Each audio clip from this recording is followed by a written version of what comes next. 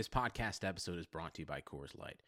These days, everything is go, go, go. It's nonstop hustle all the time. Work, friends, family expect you to be on 24/7. Well, sometimes you just need to reach for a Coors Light because it's made to chill. Coors Light is cold lagered, cold filtered, and cold packaged. It's as crisp and refreshing as the Colorado Rockies. It is literally made to chill. Coors Light is the one I choose when I need to unwind. So when you want to hit reset, reach for the beer that's made to chill. Get Coors Light in the new look delivered straight to your door with Drizzly or Instacart. Celebrate responsibly. Coors Brewing Company, Golden, Colorado.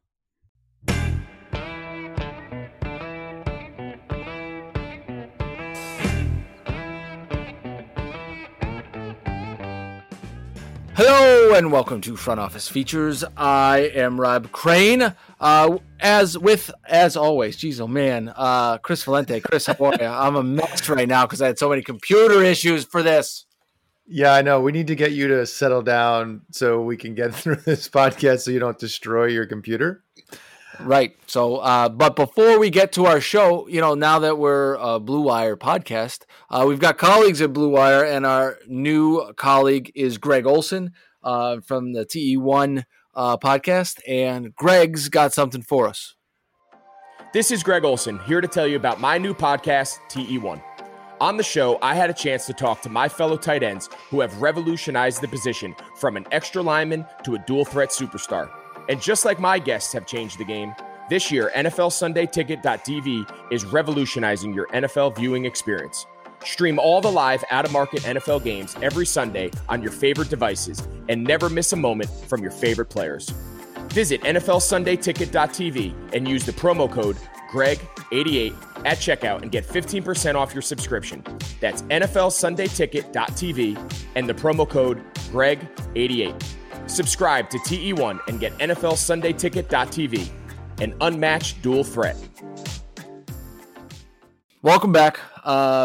Chris, I will say this. I think 2 podcasts ago, you went off on brands and just, I would say this, more so than brands, business etiquette. I kind of want to revisit that because you went crazy, and I like when you go crazy. I did go crazy, and I think tonight you may go crazy. So maybe maybe you should take this. It's me nuts. But before we get to this, so it's my own damn fault in reality, right? Is I've had a Mac. I bought it when I moved to Scranton, and I moved to Scranton in July of 12, and it is August of 20. So I guess 8 years on a computer is a pretty good run, right? You got your money's worth. So if we're going to plug anything right now, I guess we can plug Max. You get 8 years of quality service. But no, yeah, I think it might be time. I think we're there. Your face showed it all on the Skype, which we can't be on right now, so there won't be any video. But I could tell we're about to smash that computer into it. My blood was boiling. It was just like, what the F, right? Like, what? Are you kidding me? That stuff drives me crazy. But, I don't know. It just we figured it out. We have a workaround. We're doing a different. The sound quality might be a little different for everyone out there, but whatever. We figured it out. We powered through. We're resourceful. That's what we do here at Front Office Features. Yeah, nothing was worse than when I did the interview with I'm losing her name. Kara Walker. Yeah, from the Celtics, and that was a disaster. But live and learn. But anyway, just because we're I haven't talked to you in a while, so I know I teed you up, but so you were the brands, right? You were going ape 2 weeks ago. We never really touched it because we had a big announcement, right? Because we're on Blue Wire now. We're a Blue Wire podcast, part of a great family. So you want to talk a little bit about the etiquette that we were discussing? Because it happened today. Business etiquette 101. Starting your career, a lot of people will end up in roles at agencies or potentially on the brand side, working with said salespeople on either the team, league, etc. And this goes for everybody. It's not just the brand people. Have common decency. If you're engaged with somebody at any point, whether it be an intro call, especially if you get to a proposal phase, respond. Do not leave people hanging. It is the most rude, just snobbish way to do business, and it drives me crazy. And when I went to the brand side, I made it a point not to respond to almost everybody. That's why my LinkedIn almost became unusable, because I was responding. People were like, why are you responding? I'm like, because it's the right thing to do. We both have a job to do. If you go through a process and go through a proposal and you ask for a proposal and you ask someone to take the time to put one together for you, if that person follows up with you to ask the status of it and you just ignore them, you're an asshole. way to bring it strong. But I also think you are like, I'm sorry, like, it doesn't take much. Like, everyone lives on their phone. Everyone's like, it's very easy just to be like, listen, still evaluating. Thanks for checking in. We'll get back to you with anything. Like, right? Like, simple, just acknowledgement that I exist in that side of the thing. Like, I might not have an answer. That might be the truth, but at least tell that person that. Case in point, we're not going to divulge who or what. Been going through a process with an organization for, I'd say you'd agree on this, years now? Years? Yes, multiple years. Not the same. Yeah, not our deal, but yeah, other deals. Built a great relationship along the way, meetings in person, entertainment, Vegas, the whole 9 yards, right? Like, developed a really good rapport, requested proposal from us, which we then put together, significant price point, big deal. Again, requested by the brand. We didn't force the person to take this proposal. For the past, I don't know, month and a half, silence on like, hey, just checking in. What's going on? Anything you can provide? We're getting pressure from above. Nada. Today, email. Sorry, can't do it. Maybe next time. Like, are you kidding me? So, like, what would you, if you were to say, okay, they're going to tell you no, right? They're going to tell you no from a sales side of that. What do you want them to do? Well, there wasn't even like, hey, we're still going through this, or we have any follow-up, or is there anything we can do to negotiate? Like, to go through that whole process and just straight no is ridiculous. Right, without giving, like, and every step of the way, and I'm not even being facetious, was positive. Like, this is awesome. We're geeked up. It's in the plan. We can't wait to move forward with this. Like, everything was like, boom, boom, boom, great. And then it went silence. And then, look, we've been doing this long enough to know we're big boys and girls. Like, we can take rejection, but it can't be this whole, we're just going to go silent. Like, that's ridiculous. Yeah. Like, you've put people's time and energy on the line for this type of stuff. And this isn't just this example. I have 1,000 of these stories. I'm sure you do too, where like, someone will call you and be like, I need XYZ by tomorrow. It's immediate. We need this deadline. We're presenting. And then crickets. And you might never hear from them ever again. And you try and you follow up, and they're just gone. Like, you're a jackass. Like, that's it. That's it. You're a jackass. And the salespeople, I mean, are probably less like this, and I've seen it less on the sales side, but just respond. Like, their time is as valuable as ours is as valuable as theirs. If you when you get into the business, I don't care what business you're in, I don't care what business you start in, just have common decency and be a good person. Etiquette 101. Just be a good person and respect the fact that the person on the other line, the email, has a job to do. And the thing that, you know what drives me crazy? Because again, I've been a VP of marketing, I've been on the director of brand, I've been on sales. When the people I think you and I were exchanging this text message recently, when marketers get on their high horse on LinkedIn and say, this salesperson reached out to me.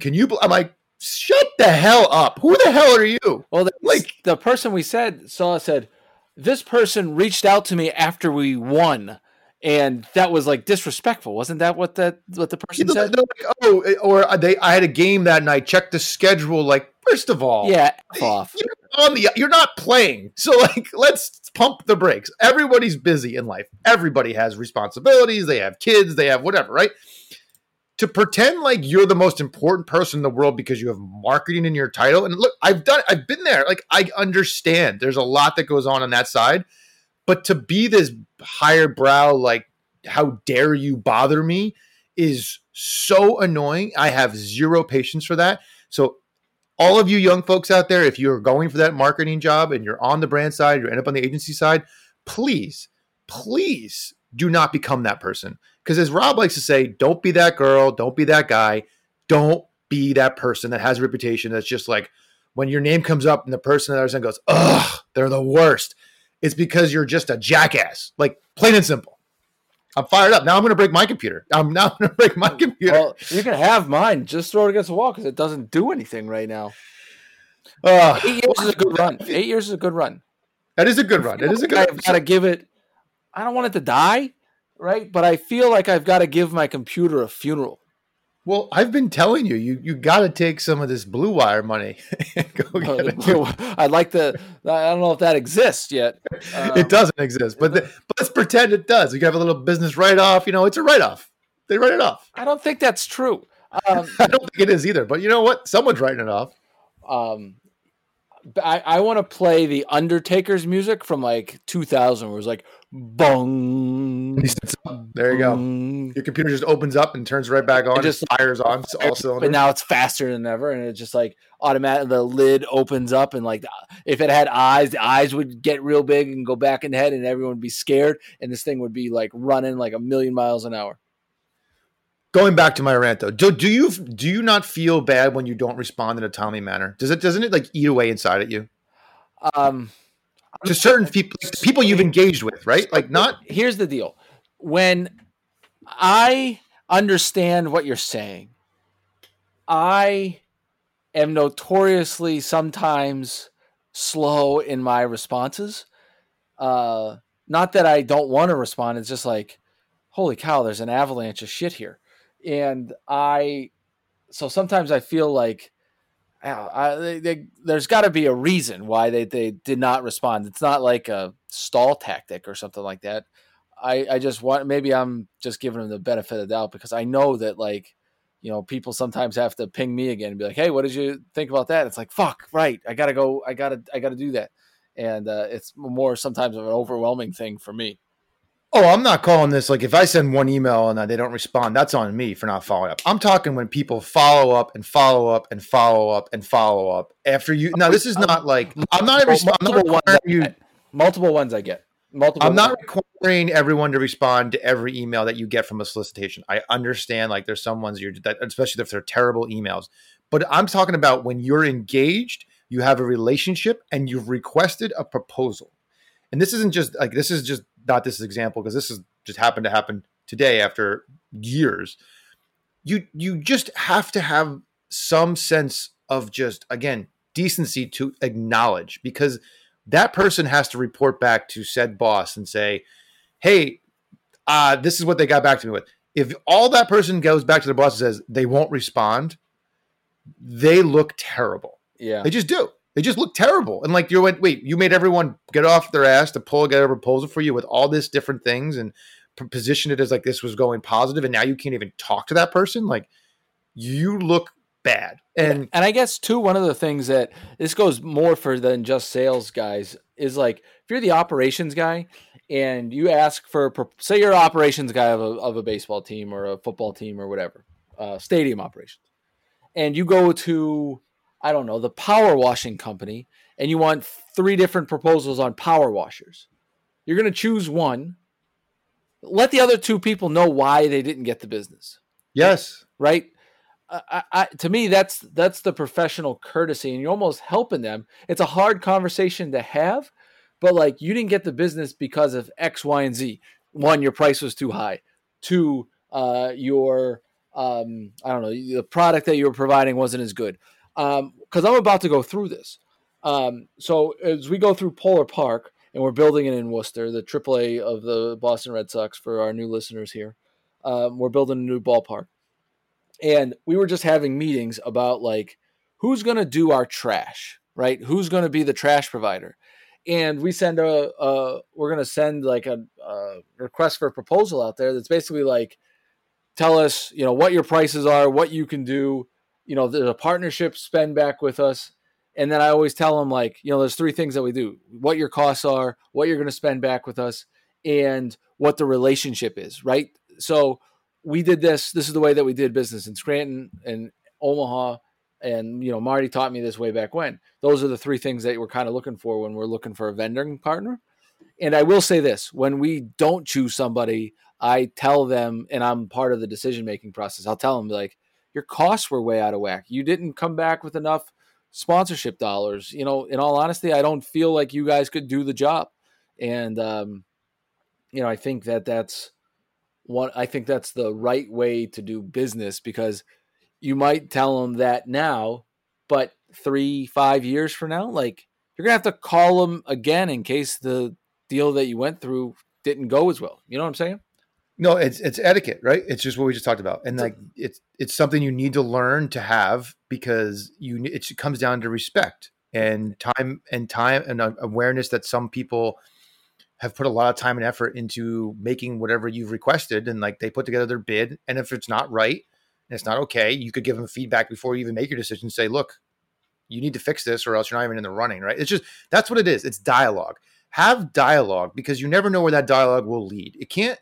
If it's just like, hey, send it in, up, see you later, bye-bye. Like, it's just hard to do business that way. Like, there's always wiggle room. There's always negotiations. It's etiquette. Just respect who you're working with and other people's time. That's it. End of rant. I wish I respected your time today, but or my computer respected your time today, but I didn't give a damn. It just said F off. Which is fine. And but I can take, look, it told me to F off, which I can take. At least it told me something, right? Like, that's the point. It's like, I'll take the F off. I have no problem. I'm a big boy. I've been rejected 90,000 times. Not an issue. It's how you handle the process along the way on both sides says a lot about you and your organization. It just does. Right. And I think too, what was it? There's a tactic too that I think is not just for sales. I think is just for, kind of life in general. You want, what I'm talking, the breakup email, like when someone's not responding to you.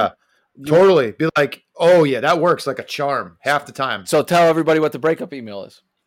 So if you're on the sales side, you eventually can send an email to the client and say, look, or it's whether it be someone who's been just literally talking to you forever about purchasing a ticket on that seat, a sponsorship, whatever.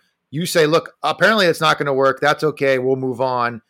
And that usually elicits a response like, whoa, just hold on, hold a second, wait a minute, I want to talk. And then they come back, and then now they're trying to sell you and why they should buy the stuff. It's a sales 101 tactic. So it actually, but also the other thing it does is it actually ends the relationship if it needs to be ended, right? Right. You get an answer. That's what all people want. They just want an answer. I think in general, right? So whether you're in sales or whether you're looking for your first job, no is just as good as yes, right? Because you can move on.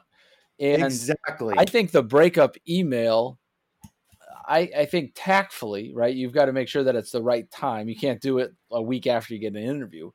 But I think also could be one when you don't hear from somebody who you reach out to about a job, right? You may have interviewed once or maybe twice, and it's been weeks, and be like, hey, what's going on? I need to, kind of move on.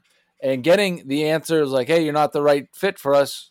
Okay, fine. Like, I can go do something else now. Completely. And that's a skill that you need to learn. And people are afraid to pull that trigger because they don't want to know what the answer is on the other line.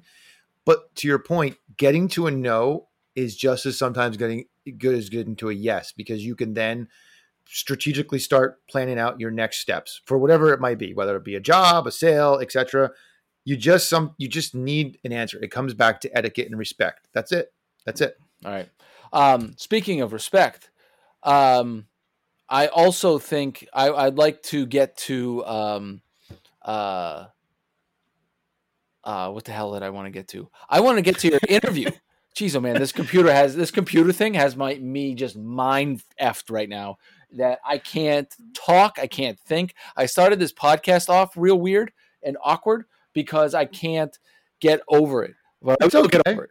We're good. We're all good. We're moving along. We got me fired up. Your computer's fired up. Oh, we should, you want to talk about Armand? Is that what you're talking about? I want to talk about Armand. I thought Armand was you did the interview, and it was fantastic. I say your best interview thus far. You brought your A game when we get into, when we go over to Blue Wire. Well, I would say this. I can't take the credit because Armand made it really easily because he he was an amazing interview, right? He just literally His gave us content was off the charts good. But yeah, it was buckets and buckets of content where he made it very easy for me to just tee him up, and I just sat back and relaxed and took the hour off because Armand was just spitting fire. So like, I thank you for the compliment, but I'm going to pass that along and just say it only happened because we had a great guest. Like that's pretty much what happened. So Super Bowl champ. So there was a handful of things that Armand talked about. One, he was just really good, man. He was good. And talking about, I thought his take on being an intern, but being like taking it as an approach as a consultant was interesting. What did you think of that? That was an amazing way to look at a different perspective of how to approach an internship, right? Because most interns, as we've talked about, go in to check the box, get in, get out. But to have the mindset that you're in there as a paid consultant and you're going to go in and offer up your knowledge and advice across multiple different ways of how to improve things, that is a significant way that you can add value during your internship and feel like you're getting something out of it as well. As long as you're working for an organization that's open to hearing them. But, and I think at the end of the day, that mindset that he positioned people to have is fantastic. Like I've never heard that before. I was like, oh my, that blew my mind because I was like, oh, light bulb. That's a great way to be an intern, is go in as a consultant.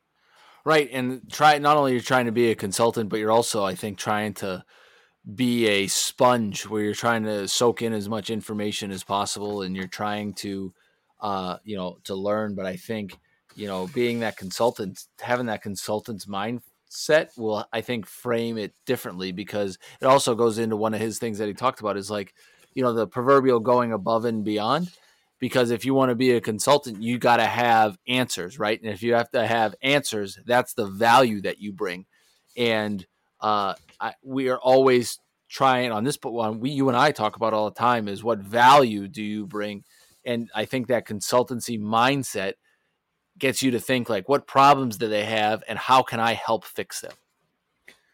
1,000%. I mean, we created a whole damn department at the Chiefs, right? We're not talking about, some Midwest League minor league baseball team. We're talking about the freaking Kansas City Chiefs that won a Super Bowl. Well, that was my next point about his interview and his career path, is the fact that he was able to parlay his current position into the role he's made for himself and saw a white space within the organization and went for it and put together a presentation of why it would add value. And the VP just kept reading it because they said he just like all this information was mind blowing to that person.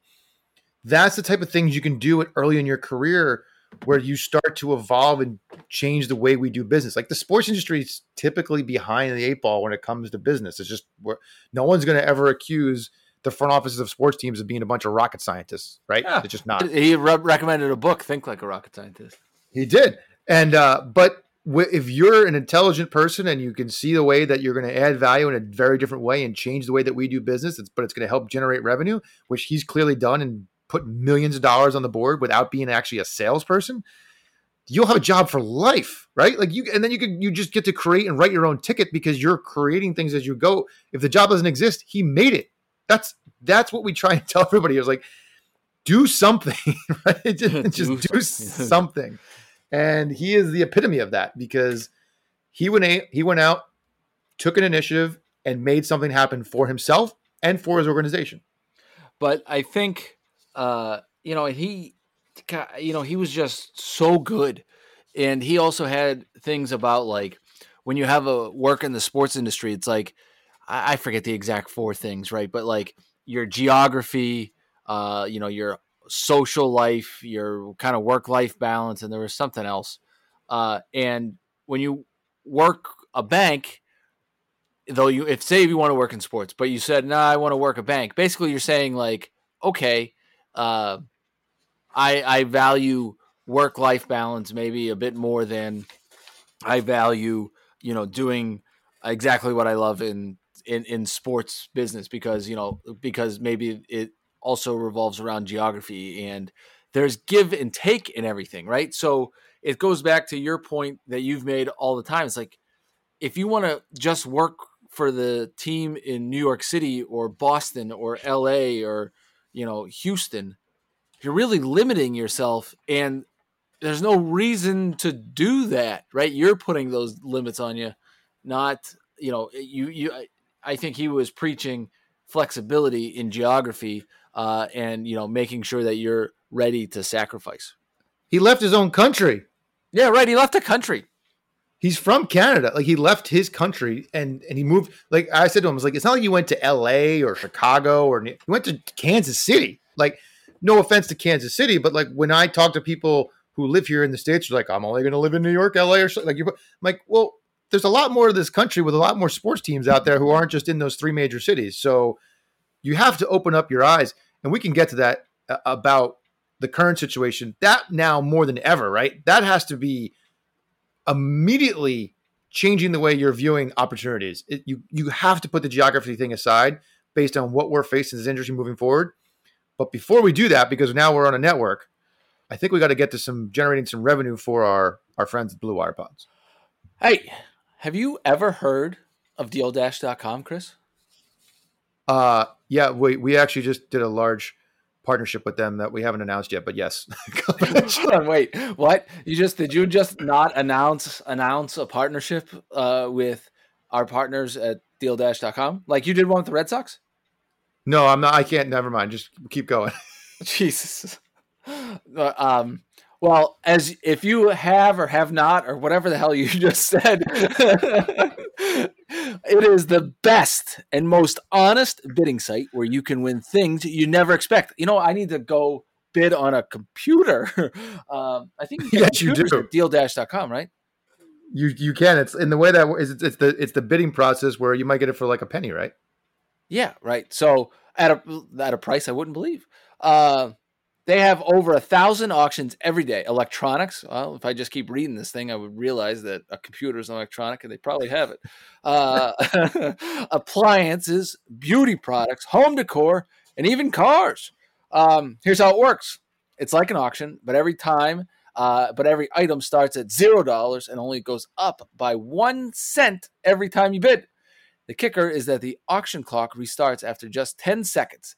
That means every time you bid, everyone else has 10 seconds to answer, or the item is yours. So if you go ahead and buy now, DealDash is offering our listeners an extra 100 free bids upon sign up, which would be helpful for me. Can I get that since I'm doing this? Anyway, on their discount. So go to DealDash.com and use the offer code BlueWire or DealDash.fm/BlueWire.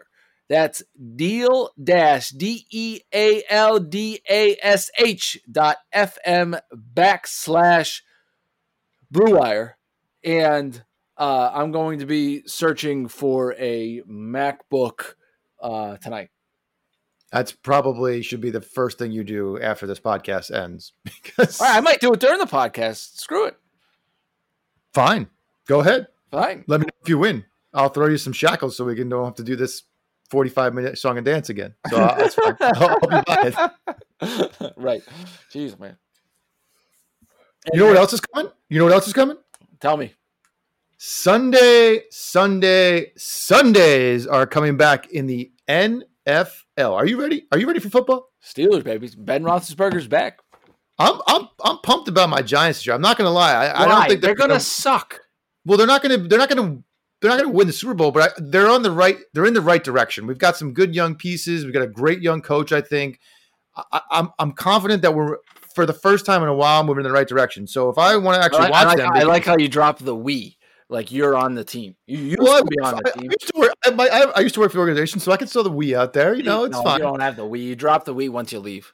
Well, I live in New England, so I can't watch my Giants, but there is a way that I can, right? With NFLSundayTicket.tv. You can stream every live out-of-market NFL game every Sunday afternoon on your favorite devices, plus Red Zone and DirecTV Fantasy Zone channels. Red Zone's the greatest thing to happen in American history. It really is. I mean, I love Red Zone so much. It changed the way people consume football, and it is. Scott Hansen has the best job in America. I think that's pretty much. But there's a different guy for on DirecTV because I had that is true. That is true. He has a weird last name. If you said it, I would remember. But yeah, there's a different guy for DirecTV because I had Sunday Ticket when I was living in Omaha trying to get the Steelers game. They probably don't have cable out there, right? That's why you had to get a satellite. I didn't live on like a farm in the middle of nowhere. Oh, Omaha is an underrated city. No, because we've talked about this. The Oracle of Omaha, baby. Warren Buffett. I have a picture with him. Of course you do. Let me finish this. No, I got to finish this and then we get back to that. So never miss. You have a picture with the second most richest guy in the world. Okay. And it is autographed and it is customized to me. Okay. Never miss your favorite teams and favorite players. No matter where you live, Omaha or wherever, NFL SundayTicket.tv is your key to the most of glorious Sundays ever. Use the promo code BlueWire at checkout to get 15% off your subscription. Visit NFLSundayTicket.tv and use promo code BlueWire. All right, wait. Yep. The Oracle of Omaha. You have a picture with Buffett and signed to you. Yes. So, Warren Buffett was awesome. So when we were in Omaha, Warren, Mr. Buffett, I should say, owned 25% of the club, and there's a big. If you watch 50 Summers, you'll the movie that I was in. If you don't remember, I was in a movie. I'll tell you the whole story. But anyway, Warren Buffett owned 25% of the team when I was there. And at Rosenblatt Stadium, Warren Buffett would come to games and he would tell nobody. And Berkshire Hathaway had tickets behind home plate. And Warren Buffett would come in the gates, get his ticket scanned just like anybody else, have a hat down low. He would go get a Coke and a hot dog at the concession stand just like everybody else. And he would watch the game and then he would leave. And when we're saying goodbye to everybody on the way out, he'd be like, there's Warren Buffett. Holy cow. Right. And he would just kind of go out into his car and say, see ya. Right. It's like he had nothing. It was just like, doesn't he drive like a Toyota or a Honda or something like ridiculous too? Like he had a Cadillac, but it was like, it was about as old as my MacBook.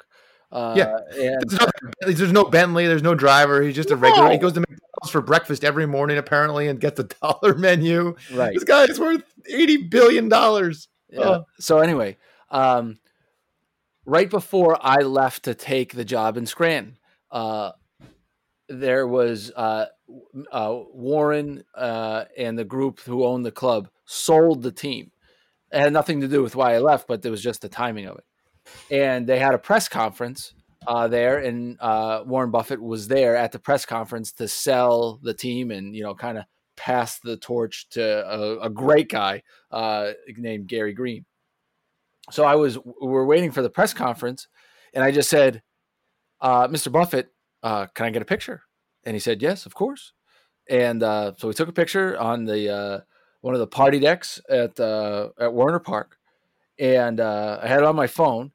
And I don't know, maybe a year and a half ago, I was kind of like, I found an old folder on like a hard drive of mine. It was like old pictures. And I was going through and I was like, oh crap, there's the Warren Buffett picture. And it was just kind of sitting on my phone. And I was like, he's not getting any younger. So I called Marty Cordero,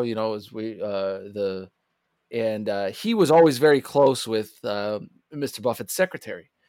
And I said, Marty, shot in the dark here. I have this picture. If I get it printed and I send to you, would you be willing to get it to Mr. Buffett and have it autographed? Just like, what the hell? Just ask, right? And he goes, yeah, I'll try. And so I sent it to him. And then he sent it to Warren's office. And like, I don't know, 3 weeks later, Marty goes, I got it for you. It's autographed. I'll send it to you. That's amazing. And That's amazing. It's in my office at my at the ballpark. You've got more stories and meetings and encounters. But so when we did the Blue Wire announcement, I did get a couple people reach out to me and say, I can't wait to hear the congrats and blah, blah, blah. I can't wait to hear the continued enigma that is Rob Grace. I'm like, listen. Me too, man. Because because Armand got me when we were doing the interview, and I was like, "You just Rob Craded me when he dropped." He told me the first game I did hear that was a Super Bowl. I'm like, "Oh, that's no big deal." Like the first NFL game I ever went to was a Super Bowl. Like, oh yeah. Not even the one he went to and won, but anyway. So yeah, Warren Buffett and you were hanging out. Did you you should have got some financial advice? Like if he was your owner. I should have, but I would have to be smart to ask that question. I was just like, "Oh, there's Warren Buffett. Let me get a picture." Yeah, Warren's probably on Deal Dash right now trying to get some cheap stuff. Because if you can find a MacBook, that would be awesome. So anyway, and he's an investor in Apple, so he'd be happy that I would that I'd buy a MacBook. He would be. He is. It took a long time before he actually did, though. We don't have to go down an investment rabbit hole, but he was not a believer in like tech for a long time, and he is now, which clearly is a good idea. But so I guess that kind of we can segue into what we were talking about. Remember, I think now, like Warren Buffett had patience in buying Apple. I think people now, as they're applying, they're networking like crazy. We kind of touched on this before, but like, this isn't just happening to young people trying to get out of, trying to get their first job. Like, we're looking at guys from MSG, CA who've been there like 20 years that are getting like hacked. I mean, like just axed. And it is, I don't know. It's just like the worst right now. Yeah. I 1000% agree with you. And I've been talking to a lot more folks lately, and I can tell the frustration is building in their process across multiple endeavors, where a lot of people have obviously done everything they probably could right up into this point in their career. And this is pretty much speaking to a lot of the younger folks. And you went to college, you did the internships, you made the network, and now you're just roadblocked because of a situation that is completely out of all of our controls. And the only thing I can tell you, and you just touched on it, there are people at MSG of 20 years who just got let go, who have nowhere to turn, because there's no one replacing that position at all right now. Like, you can go on the job boards, they're starting to trickle in a little bit more, but not to the point where usually those people at that level are getting recruited to leave. They're not just like applying, right? These people are now having to put their resume together and go out and scrounge like everybody else. What you have to stay the course, you have to be patient. There's no other way to describe this. What we're going through, whether you're outside the industry looking in, you're in the industry, got let go, or you're in our situation, is you're going to have to be patient because it sucks. It really does. Like, it's just, there's not a good answer for anybody right now. And I know it's disheartening to hear, but what I do know, and this has been true through everything you and I have probably gone through in our career, this will pass. It'll be like it never happened, even though that sounds crazy right now to say, right? It does. It sounds insane to say that. It will eventually get to that point. But for those of you who throw up your hands and say, F it, I'm done, I'm giving up, that's okay. Like, look, life's about choices. If that's the choice you make, you got to live with it. If you're going to be one of those people who is to say, I'm not giving up, I'm going to keep going, and I'm going to make this happen for myself at some point, it will. It'll happen. It's not going to be tomorrow, likely. I'm just going to be very blunt and honest, and you have to be very smart and strategic about how you go about these next few months, year maybe, of how it gets to that point. But you're going to have to be patient. You're going to have to really, really test your own patience. I think, too, that, patience. But I also think that, say you have a passion about, I don't know, I always go back to kind of community relations and, helping people.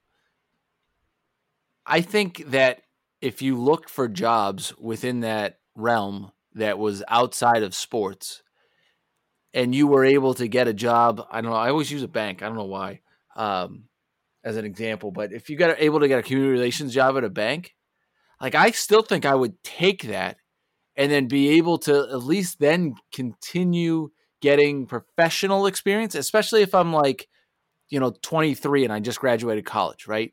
Like, I think I would do that because I don't know about you, but like when I was 22 and 23, like I didn't really know how to use Outlook and Calendar and Excel and like simple, like how to have a professional conversation around the proverbial water cooler.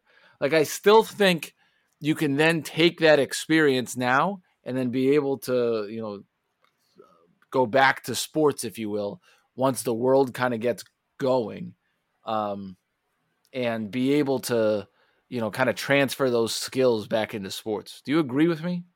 Yeah, no, I've been telling people lately that it's okay to leave the business because you have no choice, right? It's just different. It's a different time, and people have to live. They have to survive. You have to get on with your life. But to that point, while you're getting on, strategically put yourself in a position to be able to strike when the iron is hot. It's going to come back, and it's going to come back fierce at a certain point. You need to be able to have that really good story to tell of what did you do along the way that's preparing you to be in the best position to take this job that we need tomorrow. The long, arduous hiring process probably won't be in place like it usually is, right? It's getting a job and a process it's become so freaking tedious for people to go through and interviews and then re-interviews and then more interviews. Like, right, that's not going to probably happen next time around. It's going to be like, who are you? What do you know? Can you hit the ground? Can you run? Because we need to go 1 billion miles an hour to catch up. And if you're able to position yourself as that person because you've done X, Y, Z leading up to that moment, you'll be in a much better shape than the rest of the people out there. So I can see this answer coming because I've given it. What is your advice to someone that says, hey, man, I got nothing right now, or, hey, I got nothing right now, but give me a call when the world's back to normal? Like, that's an out that people are giving, and it's still true, right? But like, I got nothing for you. I have no insight to give you as the hiring manager, but I said, like, give me a call when the world's back to normal. Like, first, when's the world back to normal? And second, like, how do you respond to that? Well, you could ask that person, like I just said, what can I do between now and then to make me more attractive for when the world is back to normal, right? Like, it's people are afraid to push early in their career, and with that, because they feel like they're bothering or being too pushy. But what they don't understand is it's just, again, a conversation. Like, it's okay to ask questions and not take no for the proverbial, okay, well, see you later, click. Ask that person, like, what's your advice? What industry do you think would mirror this as close as possible? Is there a type of role that I should be doing? Is there something I should do on the side from a content perspective? Have you seen anyone else? What did you do in your time? Like, keep pushing. And then as you're doing those things that they gave you advice to do, follow up with them every month and a half, 2 months. Just say, hey, checking in. Just want to give you a heads up. I took your advice. Like, that's how you stay relevant versus annoying. Stay relevant, less than annoying. I like that. I think that it's like, right, how do I at least stay with you? I'll say this, at least in Pawtucket, we're doing this Dining on a Diamond thing, and we're doing the drive-through giveaways that I was telling you about earlier today when we talked. We've got a group of interns, I guess you can call them. They're just kind of staying relevant with us. It's like, hey, what do you need help with? I'll pass out giveaways in a parking lot. And I'll be a waiter. I'll run food. Those are the people we're going to call first when something happens. You know what I mean? We've talked about it last week. Be seen, right? Be seen. Be seen. Be seen. And the place to be seen, I think, is at a Pawtucket Red Sox parking lot, passing out giveaways to strangers in cars driving by. It sounds like a COVID disaster waiting to happen. No, it's actually, I totally disagree, right? The people are walking by. You've got boxes of giveaways. They roll down the window. You put the giveaway in the window, and you drive along. Where did those giveaways come from, Rob? Yeah, but it doesn't travel like that. I mean, they've been sitting in a warehouse for 6 months. I mean, we got them in February. I'm just kidding. That was a joke. Joke. I can't joke tonight. I don't have a computer to joke. I can't see your face either, so you can't tell if I'm joking or not. We're going about this blind. I know. I don't like it as much. I much prefer when we've got the video on. Yeah, I'm talking to myself in the Zencastr thing at the bottom. You've yet to respond to my chat. I don't even know if you know I'm doing it, but I see it now. Oh, there you go. Yeah, right. You wrote Deal Dash with a question? Yes, Deal Dash. I'm going to be looking for a computer on Deal Dash tonight. Hopefully, I can get it for 17 cents or whatever. Buddy, I think you need to go find a new computer. I think we've been talking about it long enough. I think now It's time. We can do the funeral, we can bury it, and then we can resurrect in a new MacBook Pro. I think that's the plan here. Yeah, maybe. I'm just so damn cheap that I'm not even sure that that'll happen. But I'm gonna like spend all night tonight instead of like doing things that I should be doing. I'm gonna be trying to figure out, like, Googling on a computer that's working, like, how do I fix this damn thing? I would trust me. I'm right there with you. I'd be doing that same thing because this fork over that money for a computer always makes me go ugh. But now that I bought this one like a year ago, I'm like, oh, I'm glad I did. Yeah, right. It's probably the smarter decision. But Amy's 2 weeks away, so we're 2 weeks away. I always feel like right now we're on like, we're on the clock, right? Goodell walked up and says, "Craig family, you are on the clock. You are in the proverbial window right now. You can go at any moment. Any moment. So I'm playing golf on Friday, and it's like far away too. And oh boy, I have that phone ready. I got to be ready to go. I'll drive 1,000,000 miles an hour. I don't care. Well, they'll be telling you to get out of our state anyway. You're not supposed to be in our state. You're golfing illegally, so there's that. You're like an illegal alien coming to Massachusetts. Yeah. I was illegal today too. I was up in Worcester, but yeah, right. Just one thing I want to touch on quickly is this the biggest sports news of the week was obviously the NCAA conferences and all this good stuff. This is going to be hard to touch on quickly because there is a lot to dissect here. Right. I don't know. I just felt like we couldn't have a podcast today without talking about it. We have to. And I just, from a sports business perspective, like, oh my God, think about the TV contracts and like, not only just the tickets and the hot dogs that they have to sell, but like, ESPN must be like freaking out. Yes, it's going to throw a huge wrench into the fall programming on Saturdays for these major networks that rely on massive amounts of ad revenue that comes in. Sports is really the only thing, especially football, that draws live eyeballs, right?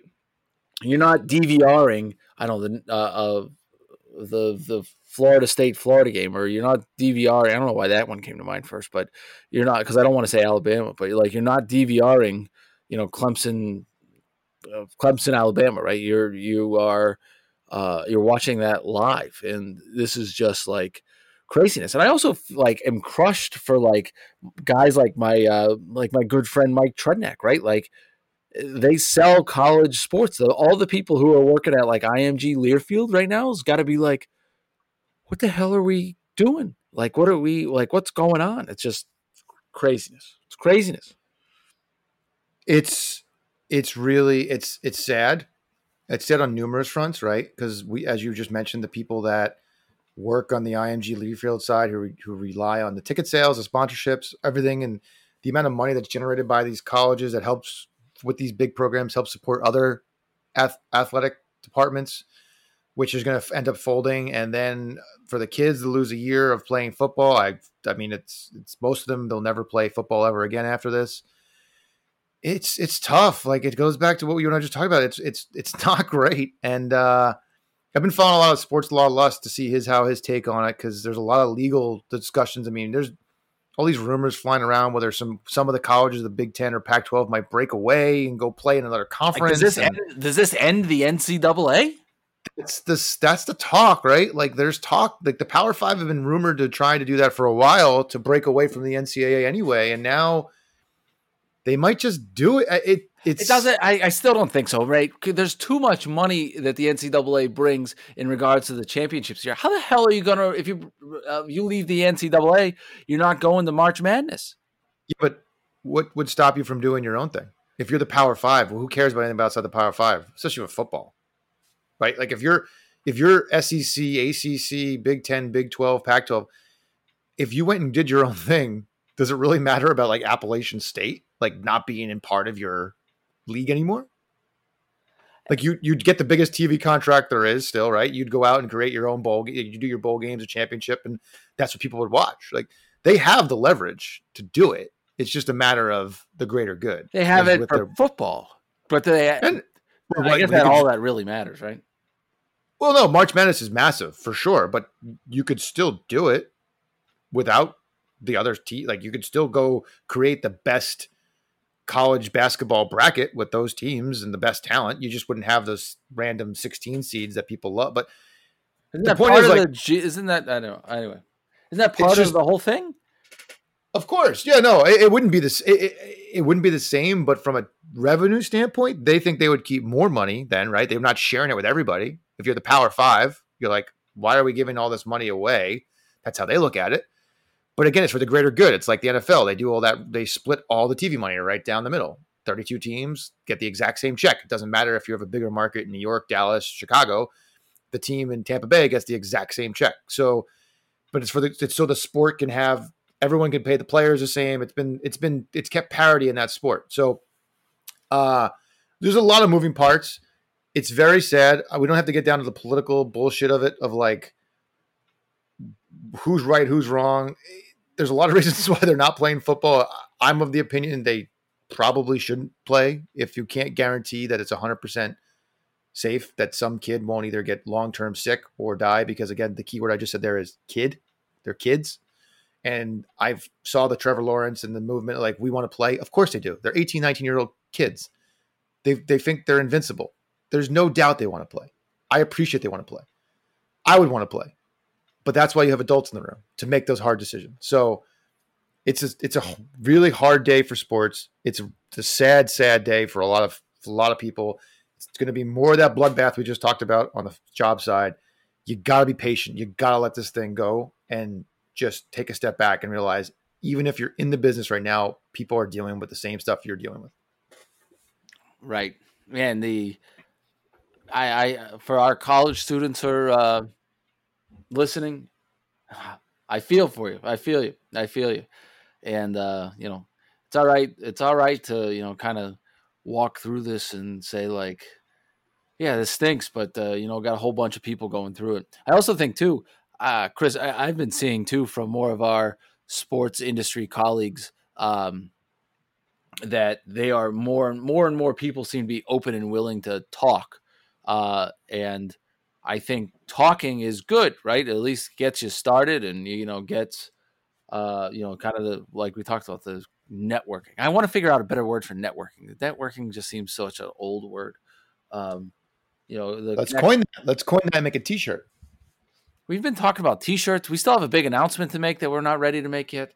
We're the worst teaser. We're the worst teasers of all time. Best teasers. We just keep teasing it. When people are like, eventually we come out with it and they're like, oh yeah, I guess they're not full of shit. But the LinkedIn movement has started big time with people saying contact me. So if it's been mostly for people who have been laid off. I think a lot of our listeners haven't been laid off. I think a lot of them are looking to break in for the first time. But if that person's throwing it out there, take a shot, shoot or shoot, as Rob said a couple weeks ago. Shoot or shoot, right? You got to do it. Well, my friend, you need to go fix your computer. I don't think that's going to happen, but I am going to give it a solid try, right? I'm going to give it an A for effort, if you will, the old college try. I have to do the editing tonight, so we'll see how that turns out. Best of luck with that. I will also, can I also say something that Armand said that I totally am with? He goes, I'm not a great reader. And he said, like, I have to listen to audiobooks. Can I say that is 100% me too? But I've never listened to an audiobook, though that makes so much sense to do. I completely feel that, because I used to be a great reader when I was younger. But now if I read something, I have to go back and read it again 3 times to remember what the hell I just read. Oh, my mind just wanders. I can't totally do it. Same thing. Total mind wanders. So you're like reading something that I was like, oh, that reminds me of this. And it's like, I just read 3 pages and I have no comprehension of it. But you know what's funny? I don't do that with articles. I only do that with books. I can read an article, no problem. Like if I'm reading a business article or a sports business article, I can read that and remember what I just read. But if I'm reading a book, for whatever reason, my mind just goes. Probably why we didn't go to Harvard and we went to UMass and Springfield College, respectively. And we can't get into San Diego State sports MBA program. Well, you got to be way smarter than that. Our friends there. Armand went there. Armand's a San Diego State guy, right? I'd say he is. It's great. And we solved the mystery of the Moldova, And I've been communicating with that said person. I don't want to say his name just in case you don't want me to, but I was communicating with Moldova today about front office features about You how were he can help communicating us. with Moldova. You were communicating with somebody in Moldova. You weren't working for like a secret government agency or something. Correct. Correct. Well, you never know. Who knows? Maybe he is. I don't know. But yes, I had a spy mission with Moldova today when we were trying to figure out videos and different things like this, and I was sneaking behind enemy lines. It was like, no, you weren't. You were talking to somebody to help you on YouTube. well, maybe in Moldova it's not okay to be working with front office features. Who knows? I don't know. But I know nothing about Moldova. Zero. Nothing. I know nothing about Moldova. I don't know what they're famous for. I don't know literally anything about Moldova. Well, we're going to know because we're going to have someone helping us there to grow our listenership in Moldova. So grow our listenership sponsorships in Moldova? That's where we think our next big country is Moldova? Could be. I think we need to tackle the United States first, but I think we need Alaska. We just need to get Alaska. If he can help me, maybe he can help us get Alaska. I think yes, maybe. But I do think that the person you're speaking with could be a great asset, and we could use any and all help possible. One last thing before I hit stop recording on this. Have you done any of your homework yet? No, I haven't done. This is like me at Springfield College. No, I haven't. I have literally been working all crazy hours and then building a deck. You can't see me right now, but I have the little violin out, so I'm just playing. Right, I just haven't done it. I haven't done it. And by the way, speaking of deck, one of the funniest things happened to me. You told me the story. Was on I don't know Friday after the podcast or Thursday when we announced everything, and our PA announcer called, who I said helped me with getting this thing off the ground, and he's called and he just said appreciate all the stuff, congratulations, yada yada. He goes, I listen to podcasts at 1.5 or 2 times speed, so it's all speedy, like Micro Machine guy. And I was like, okay. And he goes, Chris, at the end of the podcast last week, asked you, how's your deck? And it didn't come across that way when you listen to it 1.5 times. And I lost it, right? I am crying in my car, dying laughing so hard. And then I have to go order Dunkin' Donuts while laughing so hard. And the person thought I was a lunatic. So how's your deck? My deck actually has furniture on it.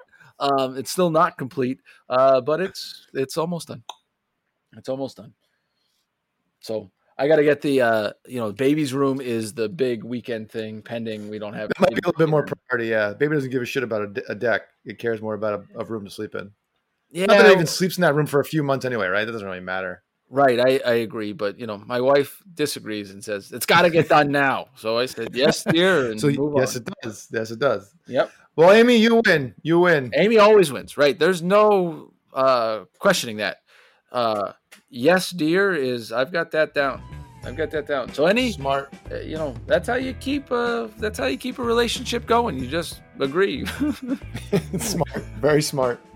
All right, we've talked a lot. I'll see you later.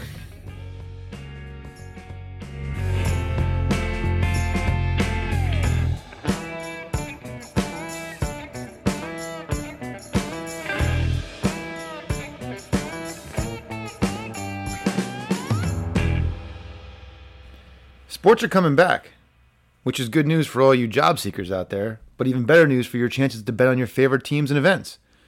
Baseball's back in action, and there's no better place to start wagering than our exclusive partners, BetOnline.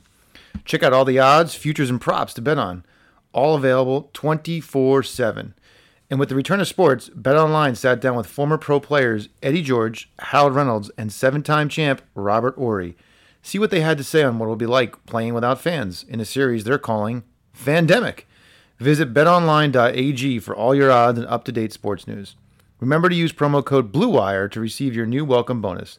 That's promo code BLUEWIRE. BetOnline, your wagering experts.